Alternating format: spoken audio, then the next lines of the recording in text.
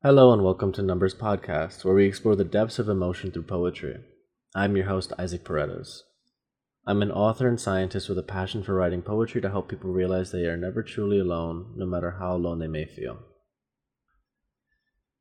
So a bit of a delay between the episodes. I do apologize for that.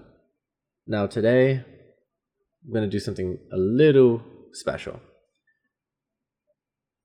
As you may know, I am currently working on my new series called Fixing Love, where there are two books following the perspectives of two people in a failing relationship. I'm going to give a little sneak peek today. I'm going to read the final poem for one of the sections in the book He Is, so it's going to be his perspective. Now this book has been kind of eating away at me. I have only ever been writing poetry for, honestly, probably close to, if not a decade already, which is pretty awesome. But this book is challenging me in more ways than one, because not only am I writing this book to be helpful for others, I do want this book to be better than the books I've already been writing. It's a very big perfectionist thing for me. But what goes further than just the poetry and my attempt at making the poetry flow correctly to the meaning is I'm interweaving the poetry with narrative. There are short stories within these books to kind of give a glimpse to the reality of a failing relationship, the reality of reasons why love falls apart, and ultimately the ways that we can try to fix love. And that's through communication, and that's through looking at all the problems and looking at life in the relationship itself through the other perspective. Easier said than done, but worth a try. So here is the final poem in the section A Heart in the new book He Is. His heart is him, an empty and dark shadow of its previous self, awaiting the next comet, the next meteorite to shine in his place. He sits alone in the center of this endless chasm, watching on as the walls around him crumble with time and age, all except one. The cleanest wall with the finest paint, not a scratch or dust speck in sight, until cracks form in the shape of her name. The delicate stroke of each letter elegantly placed onto the brightest wall of all. And his eyes fill with tears as he watches on silently, knowing he's losing the one to make his heart whole again. So definitely a lot to uncover in this poem. But this goes back to that previous idea of trying to fix love. We're all broken. One way or another, we all have our stresses, our traumas. We all have the things that we kind of just hold on to without even realizing it. But entering into a relationship, we bring not only the good, but the bad. We bring the brightest stars within our skies alongside the darkness in between. And oftentimes what ends up happening is we explore ourselves in ways we never thought possible when there's another person involved. We let them in. And that's the beauty of love, the vulnerability. But it's in that vulnerability that we oftentimes lose sight of all the splendid wonder the other person can bring, because we get blindsided by the darker sides of our own personalities that we never thought were even there in the first place. Now you have a few options. You can run away from your problems, let them consume you. But ultimately, we all know that's not the best option. Or you can face your problems. And sometimes letting go is the first step in facing these problems. Now, it's a no-brainer that Men on average have been raised to show strength, invulnerability, to be the rock in the hurricane. But in that definition of masculinity, in that necessity of masculinity, we also have to realize that we have to take care of ourselves as well. Men, women, everyone's important. Everyone has a job to do. Everybody has a purpose. And the beautiful thing is you can decide your purpose. But I don't know what's scarier, taking that leap of faith into the unknown or being faced with a situation that you don't know how to deal with. And of course, among all the hardest things in life, love just does that. It's a leap of faith into the unknown. And no matter what the situation is, you never really have a good grasp of how to properly deal with it. There's no formula, there's no wiki, there's no guru that's going to set you free. The only freedom comes from within. It comes from that vulnerability and that strength. It comes from the ability to say, okay, I am not perfect. Nobody's perfect. But through love, I don't need to be. His heart is him, an empty and dark shadow of its previous self. At this point in the book, it's delving into the man he used to be.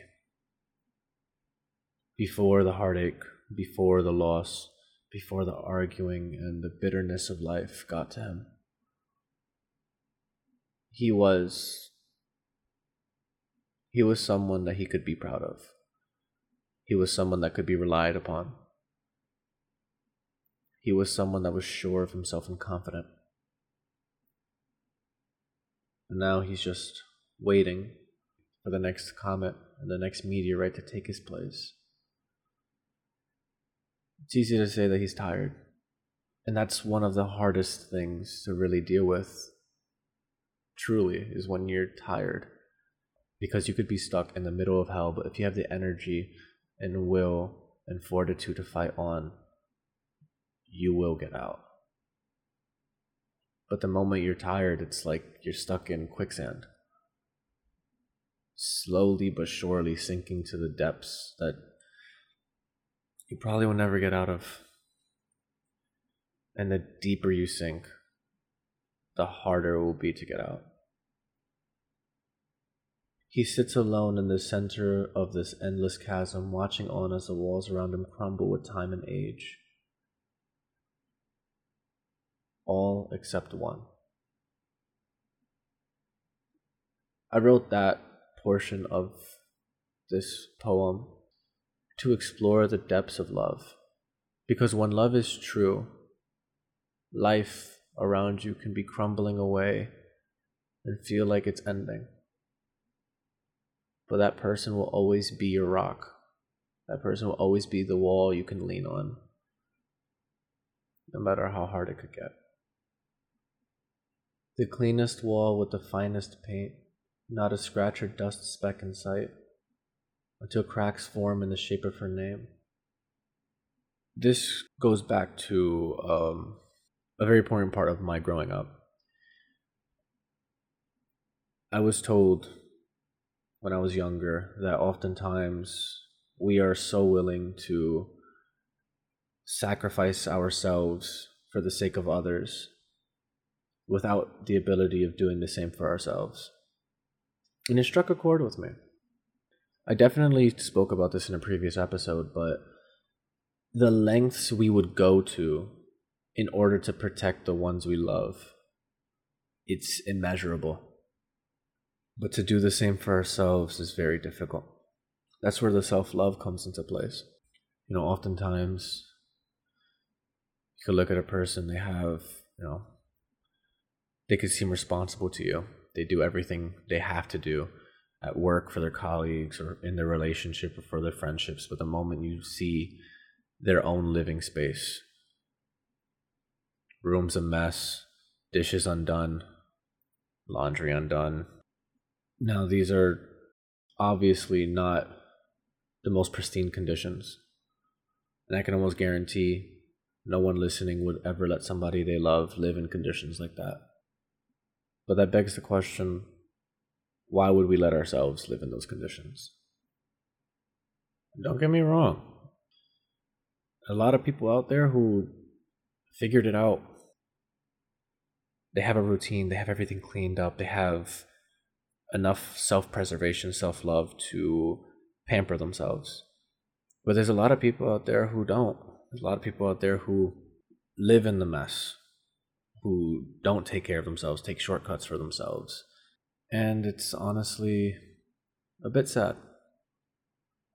But in this poem, you can see that even though everything is falling apart, he did his best to make sure that the wall that would represent her in his life remains spotless. The delicate stroke of each letter elegantly placed onto the brightest wall of all, and his eyes filled with tears as he watches on silently, knowing he's losing the one to make his heart whole again. Now again, these books are about two people in a failing relationship. I'm not going to go into too many details about what they're going through, but life is definitely throwing many, many curveballs. And in his eyes, he's seeing the loss of the one thing in his life that was stable. The loss of the one thing he needed. And it's a very scary thing. Especially when you're in a relationship and you can already see what's going on months down the line. You can see the problems arising and everything, and you do not know what to do about it. It's terrifying. I remember I was in a relationship like that once. I think it was like 2 years ago, a year ago.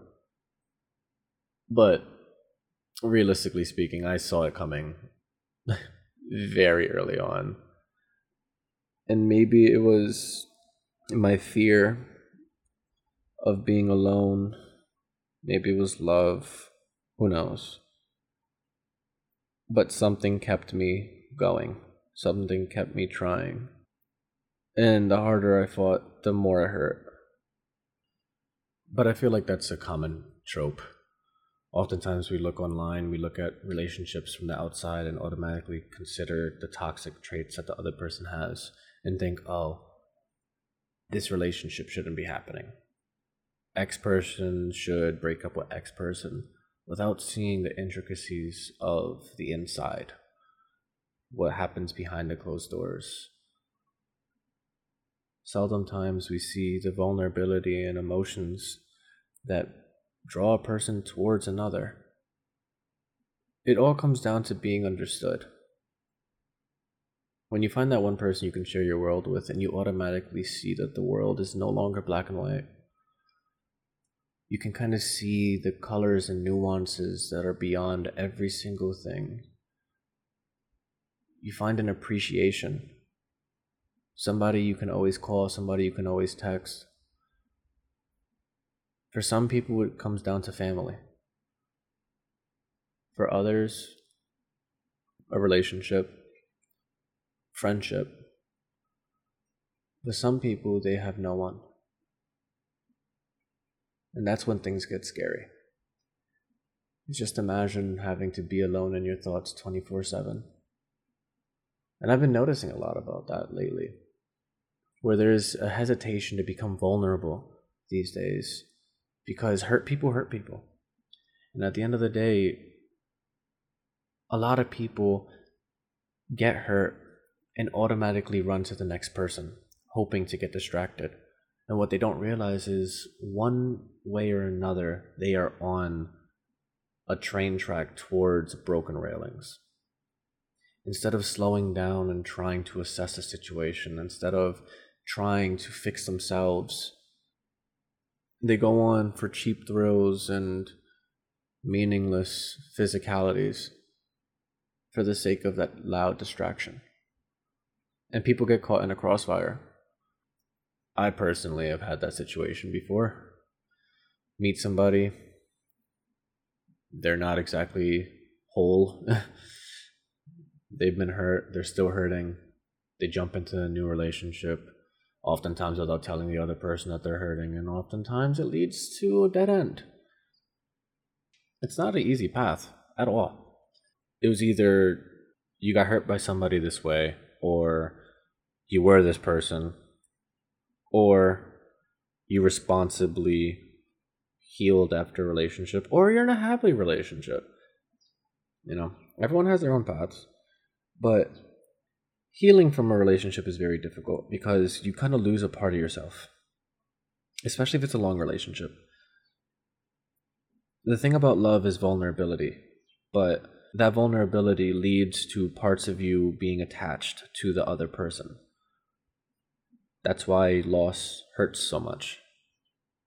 Because that person was a part of you, a part of your life, a part of your routine.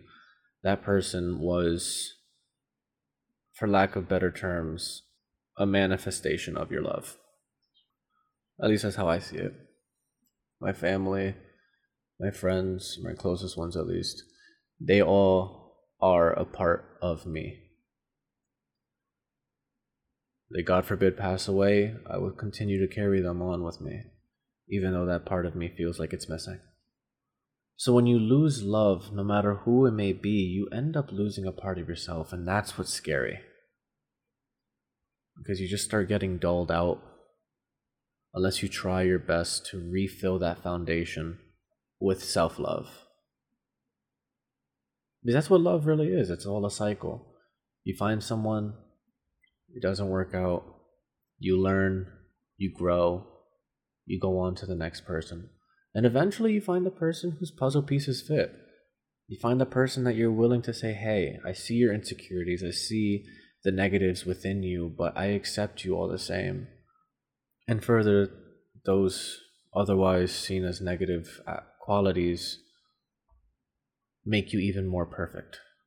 It's all very scary. But at the end of the day, it's a matter of being awkward, feeling uncomfortable, facing your problems, and becoming a more whole, confident, and reassured person. Because it's in that strength that you will find that love can be found in anyone and anything, but it's only with a certain amount of self-respect and self-love that you will find the right person for you.